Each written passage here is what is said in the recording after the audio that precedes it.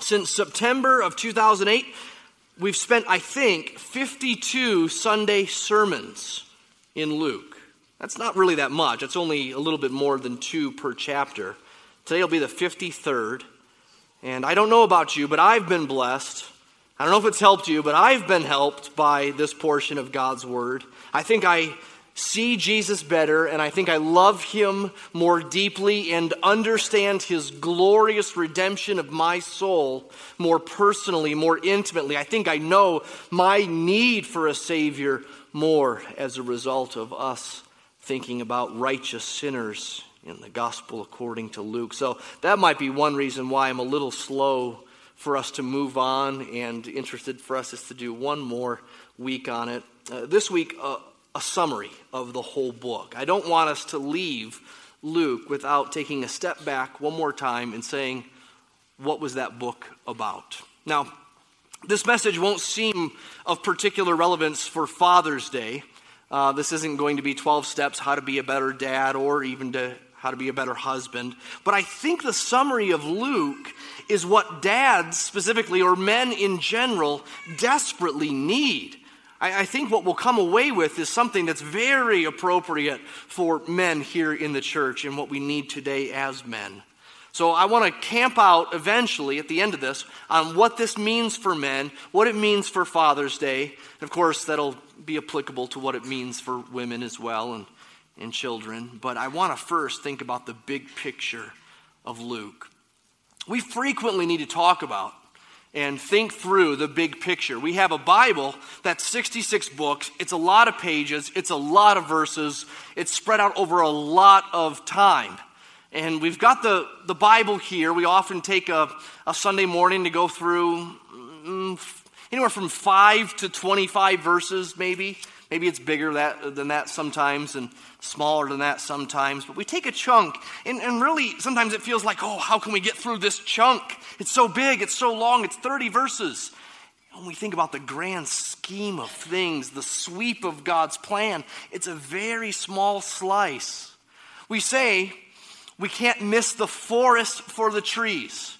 We need both forest and we need trees, right? We need that microscopic investigation, the microscopic lens to get into a verse, to ask what this preposition is referring to ask what this word modifies or how this works, what it's here saying. But we also need to look at the overall plan of God, what He's up to, where that book fits in the overall plan of God, and what that book is saying to us in its themes, in its connected dots throughout the whole book.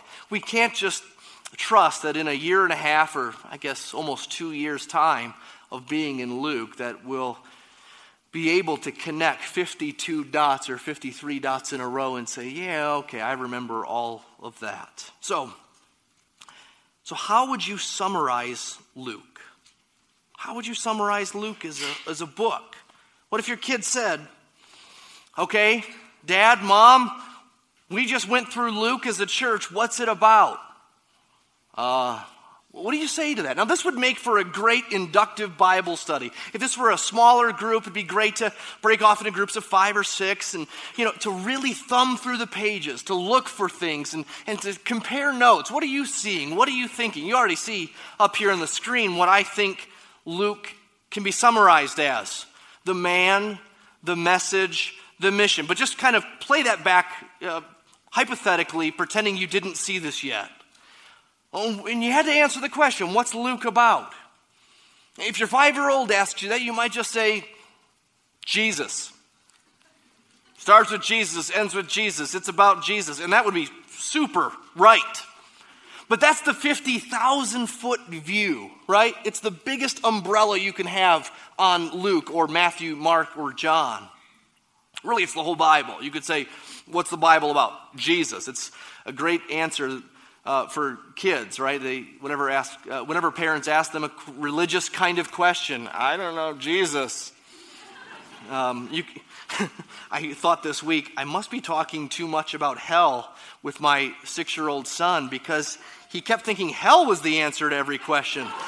And that can't be good. So Hopefully he'll start saying Jesus more. So Jesus is the 50,000-foot view. Maybe you'd say, okay, Luke has a lot of miracles in it. Luke is about miracles.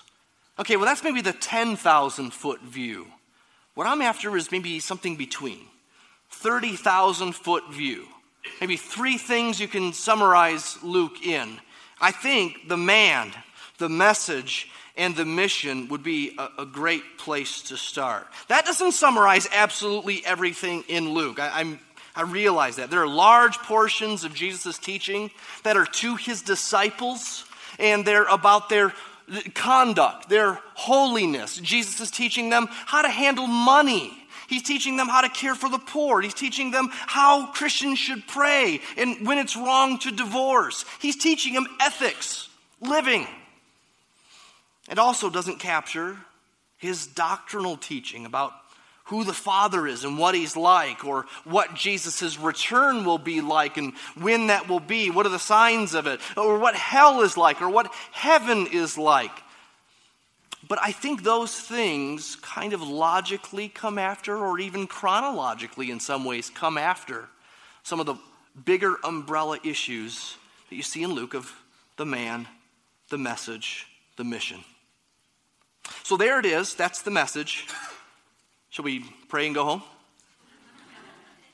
Of course not. You wouldn't get your money's worth. Let's go to Luke chapter 1. Let's start there. Luke chapter 1, I want to see how it begins and how the book ends.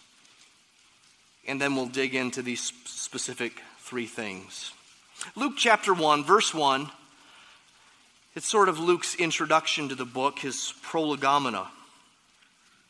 He says, "Inasmuch as many have undertaken to compile an account of the things accomplished among us, just as they were handed down to us by those who from the beginning were eyewitnesses and servants of the word, it seemed fitting for me as well as Matthew and Mark and John, having investigated everything carefully from the beginning, to write it out for you in consecutive order, orderly fashion, most excellent Theophilus," whoever that is, maybe a publisher, maybe just a Greek believer, "so that you may know the exact truth about the things you have been taught." Okay, that's what Luke 1 says about why Luke's writing. Now let's go to the end, Luke 24, and see what Jesus says about what this whole thing is, what it's been about. Starting in verse 36, this is, of course, after the resurrection. The disciples are sharing stories about what they've seen and whether Christ really is raised from the dead. While they were telling these things, verse 36, he himself stood in their midst and said to them, "Peace be to you." But they were startled and frightened and thought that they were seeing a spirit. He said to them, "Why are you troubled? Why do doubts arise in your hearts? See my hands and my feet, that it is I myself. Touch me and see, for a spirit does not have flesh and bones as you see that I have." And when he said this, he showed them his hands and his feet. While they still could not believe it because of their joy and amazement, he said to them, "Have you anything here to eat?" They gave him a piece of broiled fish, and he took it and ate it before them. And then he said to them, "These are my words which I spoke to you while I was still with you, that all things which are written about me in the law of Moses and the prophets and the Psalms must be fulfilled." Then he opened their minds to understand the scriptures. And he said to them, "Thus it is written, that the Christ would suffer and rise again from the dead the third day, that repentance for forgiveness of sins would be proclaimed in his name to all the nations, beginning from Jerusalem. You are witnesses of these things. Behold, I'm sending forth the promise of my Father upon you, but you are to stay in the city, Jerusalem, until you're clothed with power from on high."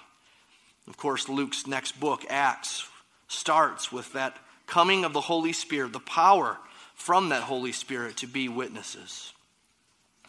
All right, let's talk about the man. That's where we need to start, the man. Of course, the Gospels, these gospel accounts are about Jesus. When we think about the man, what comes to mind? What would you maybe list under the man as descriptions of Jesus?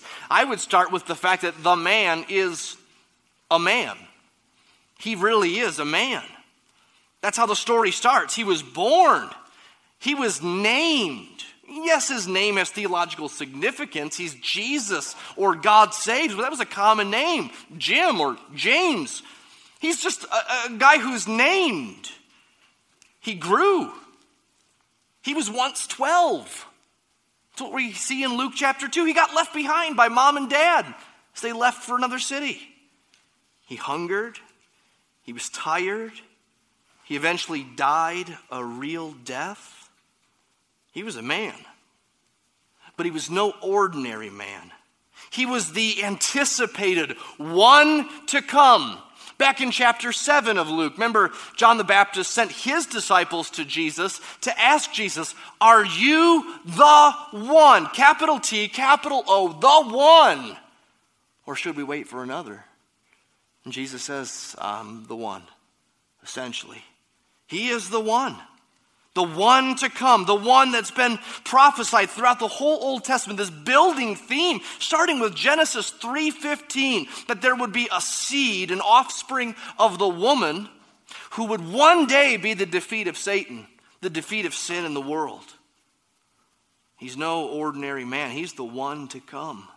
He himself was born of a virgin. A star marked his birth. Kings from afar followed that star to come and pay homage to him. Simeon in the temple saw him and said, it's here. He came. I can now die. This is no ordinary guy. He's the son of David. He's the Christ, the Messiah. Christ isn't Jesus' last name. It's his title. He's the anointed one, the one sent from God. But not just anyone sent from God. Again, he's part of that Old Testament building theme. Not just the seed of the woman. He's the seed of Abraham. He's a prophet like Moses. He's the son of David, the eternal son of David, who will sit on David's throne perfectly, forever, and universally. He's the one. He's the suffering servant of Isaiah 53. He's the fulfillment of the whole Old Testament. Luke 24 told us this. In verse 44, the things written about me in the law of Moses, the prophets, and the Psalms, a way of frequently talking about the whole Old Testament, the three parts of those books of the Bible. But he's not just one sent from God. He's not just a special prophet or even the biggest prophet. He's not just a king or even the biggest king. He was and is God. He's God. He's God in the flesh, which means he's truly man and truly God. He's completely man and completely God in one person. Two natures, both natures neither mixed nor diminished by the other. Is that fitting inside your brain yet? Doesn't fit inside my brain. It sounds like either he had schizophrenia, two people, one person, one body, or really these are two different people. Or these are two different things that one isn't really real. So either he's a spirit who has human-like appearance, or he's a human who has divine-like abilities. And the gospel writers won't let us conclude either of those. He's both God and man. And proof that he was Messiah and God is shown in Luke in his miracles, where his miracles aren't just neat tricks, but according to Luke, they're a sign that a new creation is coming. The age that was promised, not just the one that was promised, but the age to come that was promised, where heaven begins to kiss earth. It's come. His miracles are a hint that the curse is being defeated. His casting out of demons isn't just sympathy for those who are possessed by those demons, but it's a signal that the defeat of the demonic, of satanic, of sin itself is coming. It's starting to be seen. It's starting to be visible. It's starting to be clear and demonstrable. His miracles are showing that he is God. His claims also show that he's God. His friends and his enemies both understand that his claims are claims for deity. The enemies of Jesus are very mad and very certain that what he's saying is blasphemous. So he's no good teacher. Either the response is worship by those who believe him, or it's kill him because he speaks blasphemy. Remember when they say, "Who are you to forgive sins?" It's one thing to heal a guy. That's something. But for you to say, "and your sins are forgiven," God alone forgives sins. And Jesus says, "Yep, you got it. That's exactly the point. Thank you." They get it. They think that it's blasphemous, though. Remember C.S. Lewis's famous 3 options. Jesus is either liar, or lunatic, or what? Or Lord. And so you can also see he attests to being God by his worship. He receives worship. Unlike the angels who say, "Oh, no, don't bow to me. I'm just one of you. I'm a created being. I worship him too." Jesus receives worship and encourages worship. And yet, this one to come, the Son of David, the Christ, the fulfillment of God's plan, the whole Old Testament, God in the flesh, he's a friend of sinners. In Luke, it's stressed, he's a friend of sinners. He's a servant. He didn't come to be served like other kings. He came to serve. He came in humility. He came in suffering, to suffer in our place. He came to die the death that we deserved and to live the life we couldn't live. He came to die and be raised. And it's repeated, not just here at the end of the book, which is, of course, after he died. Remember, here it says Christ, of course, would have to suffer and rise again from the dead on the 3rd day. Verse 46. This has been hinted at, little foreshadows here and there, earlier in Luke, and even explicitly said. Luke, more than the other gospel writers, has Jesus saying, "I will die. I will die, and on the 3rd day, I'll be raised." That's the man. How about the message? Secondly, the message. Well, to think about the message, let's go all the way back to page 1 of Luke. And I mean literally page 1. Not chapter 1, verse 1. Before that, the title. My Bible says the gospel according to Luke. It doesn't say Luke's gospel, as if Luke invented it, or as if there are 4 different gospels. There's one gospel with 4 different accounts. But it's the gospel. This book is about the gospel. Gospel means good news. This book is the announcement of the good news. A good news man with a good news mission. He came with this message. He came to tell us and make clear and demonstrate that we're sinners. That's the first step of understanding the gospel, is to understand our need. Luke, more than the other gospel writers, seems to stress response to the message. How will you respond to the message? And where it goes awry, where it's a rejection of that Jesus and that gospel message, is usually that people don't see their need. They think themselves to be righteous. They think themselves to be cleaned up. And Jesus' point throughout Luke is that we must recognize our need, even if our sin and our need look cleaned up or look like the religious version of sin. There's a religious version of sin: pride, self-reliance, self-righteousness. And Jesus is pointing out that there is judgment coming for those who are known to be sinners and those who think themselves righteous. Sin, whether it's in its cleaned up version, religious version, or in its outright rebellious version, deserves judgment. But the means of being reconciled with God is spelled out. That's why Jesus going to the cross is so emphasized. You almost can't go a whole chapter without getting a hint about what this is all about. It's not just Jesus teaching and then an unfortunate death at the end. The mission is the cross. The cross is the key. And we're reconciled to God, according to Luke and the other writers, through a substitute sacrifice. Again, I already said it. He lived the life we should have lived, and he died to death we should have died. And that can be ours through faith. And so, again, Luke stresses the response to this message over and over again. The response to this message, savingly so, is to repent and believe, to see our need and mourn our self-righteousness, whatever way we were trying to build ourselves up toward God, and believe that Christ is the answer. To believe, not only to believe it's true, what's called assent, but also to trust, to put our hope in that.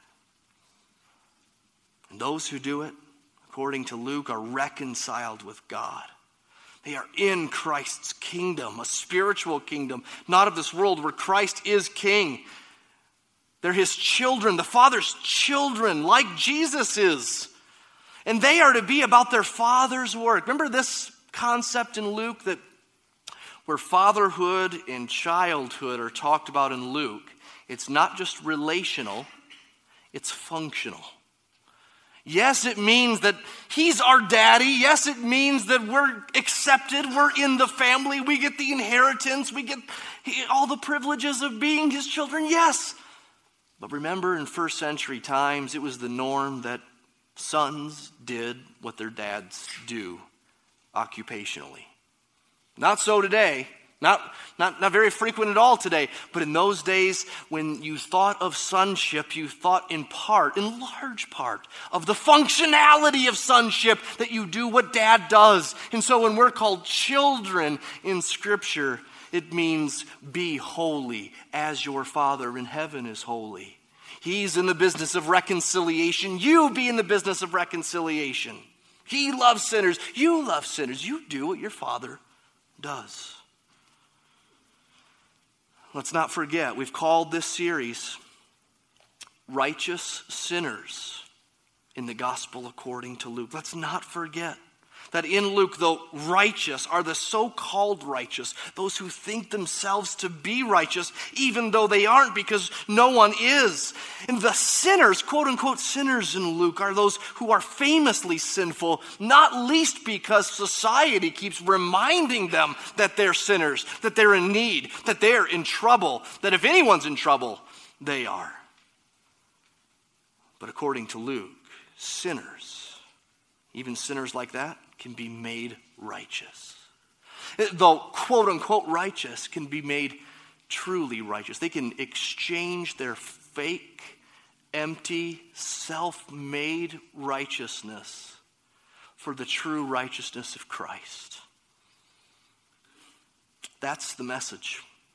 As best I can summarize it in a few minutes. Third is the mission. What is the mission? I mean, what's our mission specifically? Of course, the mission of Jesus falls into the category number 2, the message. But what mission did he give his disciples? There's a lot of debate today, believe it or not, about what the mission of the church is. Basically, there's a fork in the road, and there are 2 different approaches. One is kind of a broad view of the mission of the church, includes a lot of things. And then a more narrow one. Includes one thing primarily, with other things being, yes, stuff we do, but not part of the capital M mission. I agree with the narrow view on that. What that means is that there are some things that Christians should do that shouldn't be considered part of the capital M mission. Christians should engage culture rather than retreat, right? We believe that here. We don't pretend like we should get away to a commune and live alone and be purified and separate and holy and not in the world, but we should take light to the world. We should seek to transform the world in part. We should be involved in things like politics to God's glory, arts, education, care for the poor, loving our neighbors on both a micro level and a macro level, right? Love specific neighbors and love my city, love my community. But these things aren't necessarily, though they're good and important, not necessarily the capital M mission, according to Luke.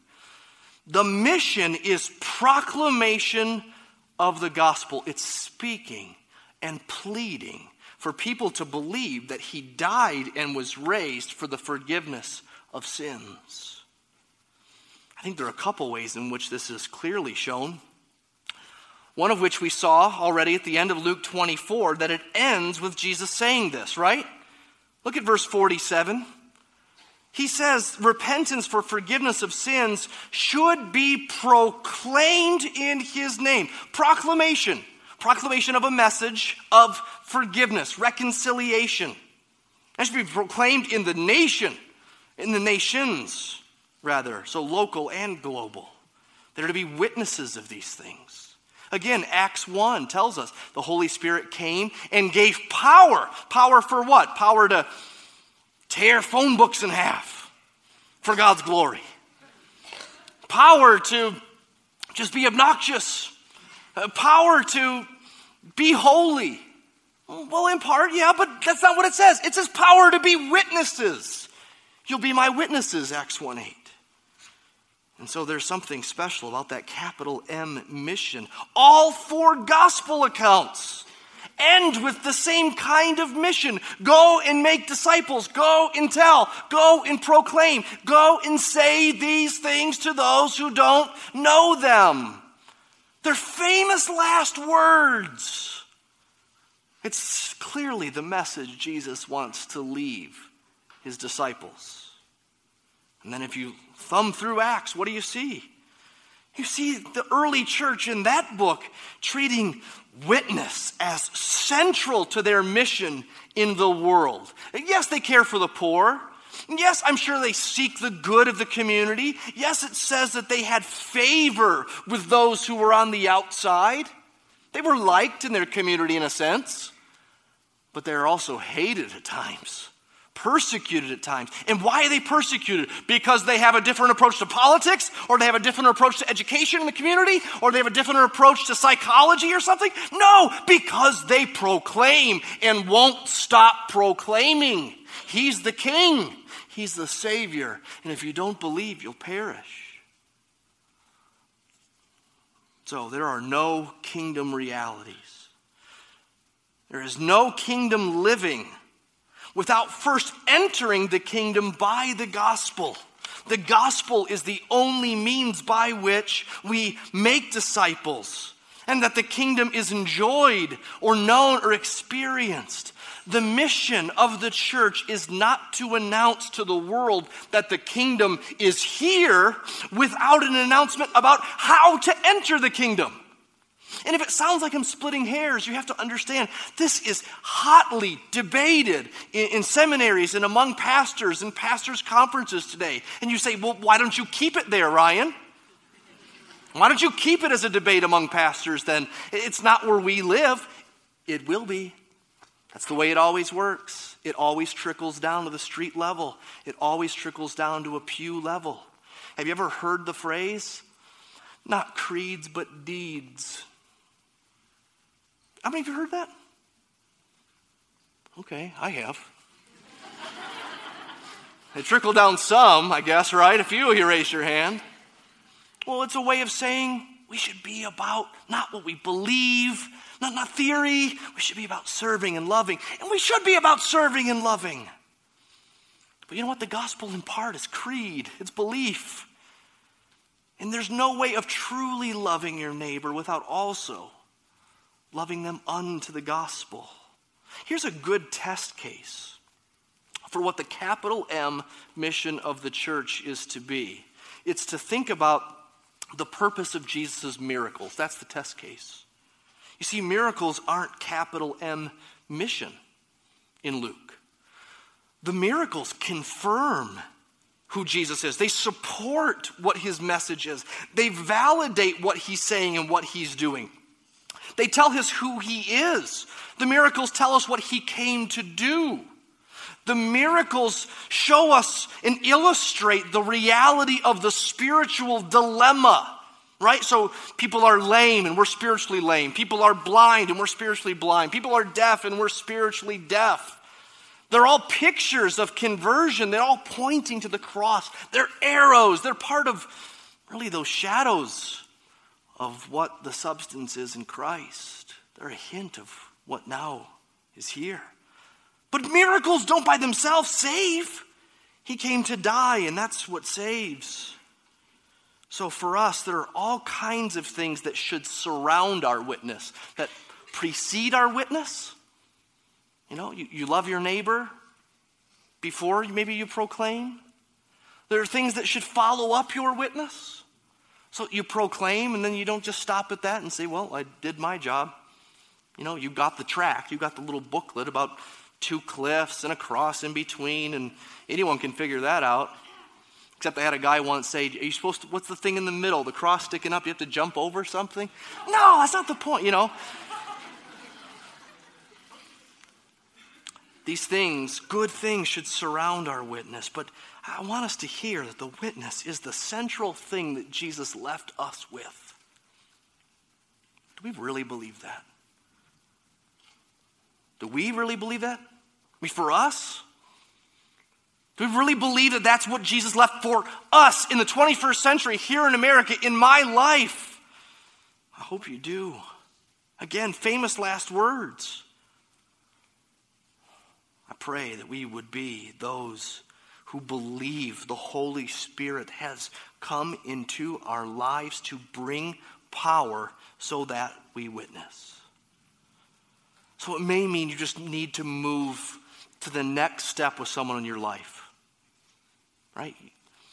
You don't steal at work. Good job. You know? You don't cuss in front of the neighbor. Unless it really hurts. You know, you hit your thumb with a hammer, and of course, then they'd understand. Take it to the next step, whatever that is. It might mean you need to get to the specifics of the gospel, not just letting them know that you're religious, or not just letting them know you go to church, or not just letting them know that Jesus is good, or some other kind of bumper sticker saying. Maybe you have to get to the specifics of sin and judgment and him in our place, what a bloody substitutionary sacrifice really means and what it looks like and how they must believe it or they'll perish. You say, well, I may lose a friend over that. You may gain their soul. You may have a friend in a way you don't currently have.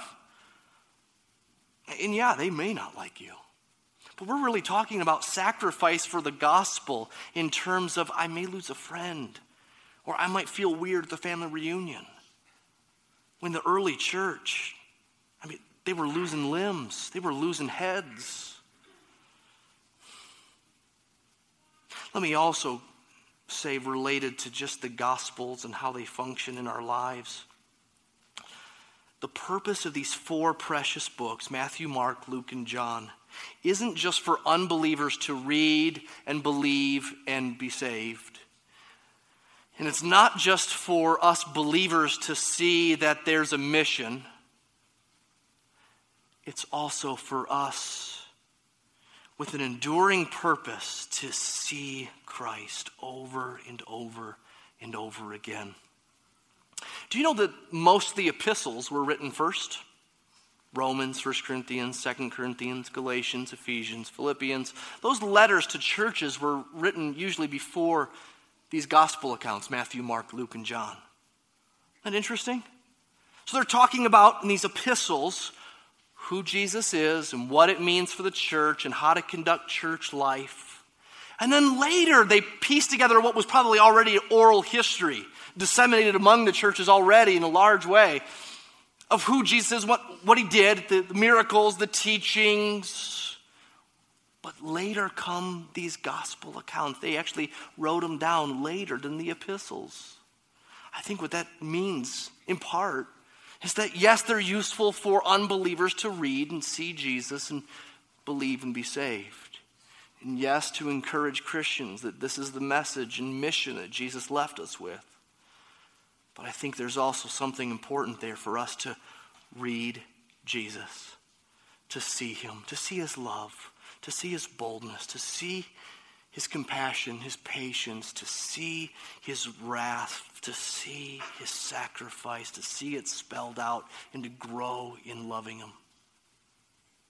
So let me apply this to men. Be men of the book. Be men of this book. This is where we go to see him. This is where we go to grow in him. We're told at the end of 2 Peter, grow in the grace and the knowledge of our Lord Jesus Christ. Are you growing in the knowledge of the Lord Jesus Christ? Maybe you need to do just another step more of Bible study than what you're currently doing. I suppose some in here are spending a couple hours a day, or you're reading 15 chapters or something like that. And I would probably say to you, maybe you should do other things too. Okay, not just be a student of the Bible. There are other things he's called you to do. But most of us, especially the men, we're not men of the book. For many of us, maybe we pick up a proverb here or a psalm there. Or we have a devotional, the daily bread, which gives a part of a verse and gives some thoughts. And if you're doing that, that's great. I'm glad you're doing that. But maybe just take it a step further.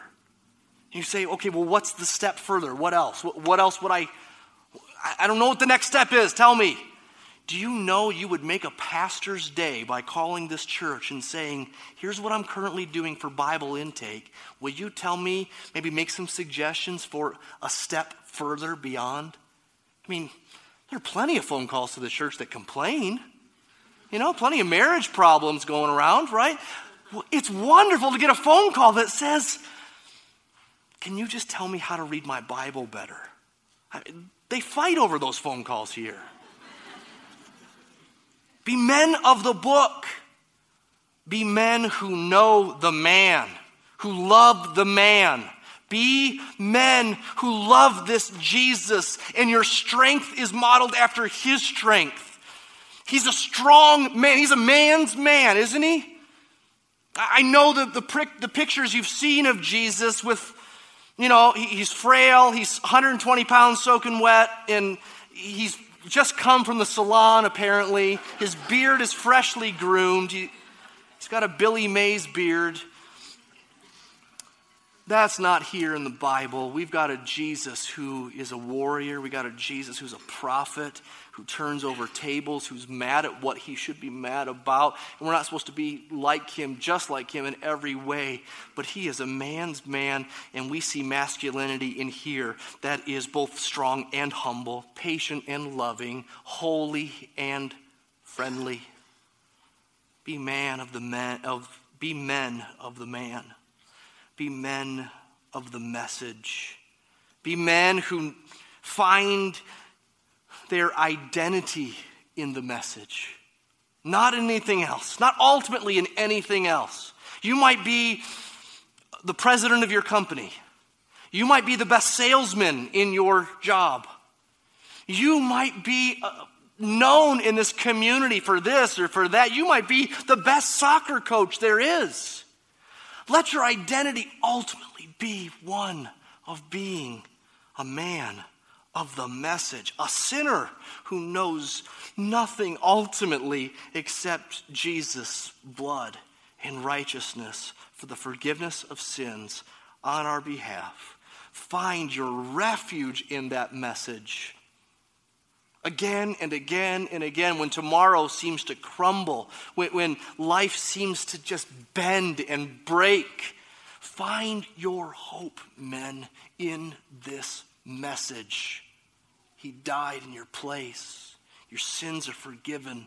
What can man do to us? And so be men of the mission. Be men who are bold to speak. Work on how to speak. Work on how to comfortably and normally get from everyday life to Jesus. Be men who are bold like Jesus was bold. Be men who are like the apostles, the early disciples who said, we cannot help but speak the things which we have heard and seen. May God give us as a church the grace to so know him and so see him in this word, to so taste and see that he is good, that we are quick to speak about him, quick to reflect on who he is in our lives and what it means, that we boast in him. We'll sing a song in just a minute that has that word boast. I love that we'd boast only in Christ. The word boast means that we would find our comfort in him, our joy in him, and we would proclaim him. All right, this is what we do when we boast. When we brag, we talk. When we brag, we're confident in it. When we're bragging, we're excited about it.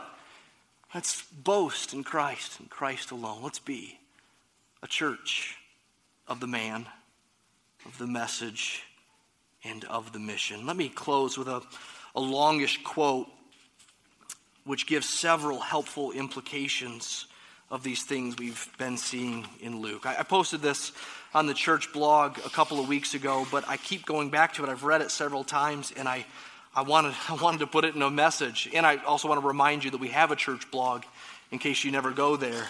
For the 4 of you who check it, bless you. But listen to this.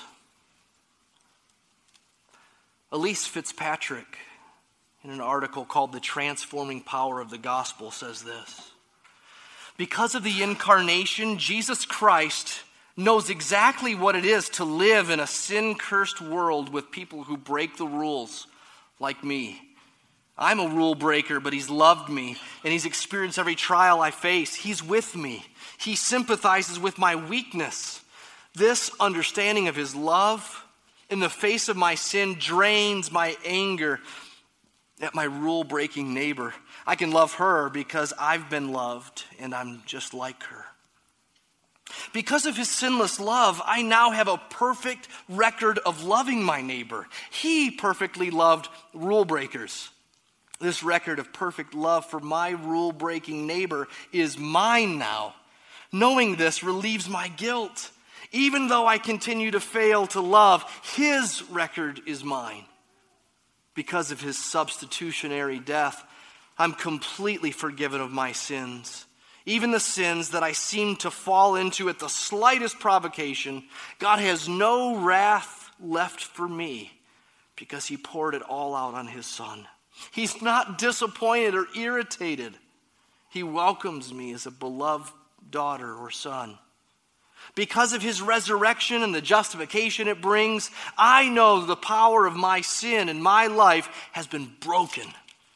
Yes, I failed again, but I can have the courage to continue to fight sin because I'm no longer a slave to it. This replaces despair with faith to wage war against my selfishness and pride. Because of his ascension and reign, I know that this situation isn't a mere chance happening, whatever that situation is. He's orchestrated it so that I will remember him and be blessed by the gospel again. He's ruling over my life and interceding for me right now. I'm not a slave to chaos or chance. He's my sovereign king, and I can rest in his loving plan today and rejoice in him. And one more, and because of his promised return, I know that all the doubt, injustice, and struggle will one day come to an end. This line in the grocery store and my plans for dinner isn't all there is. There's the great good news of the gospel. I can go home now and share with my family and guests how Jesus met me at the grocery store, and we can rejoice together in his work on our behalf. May these truths be known in our homes and loved in our hearts.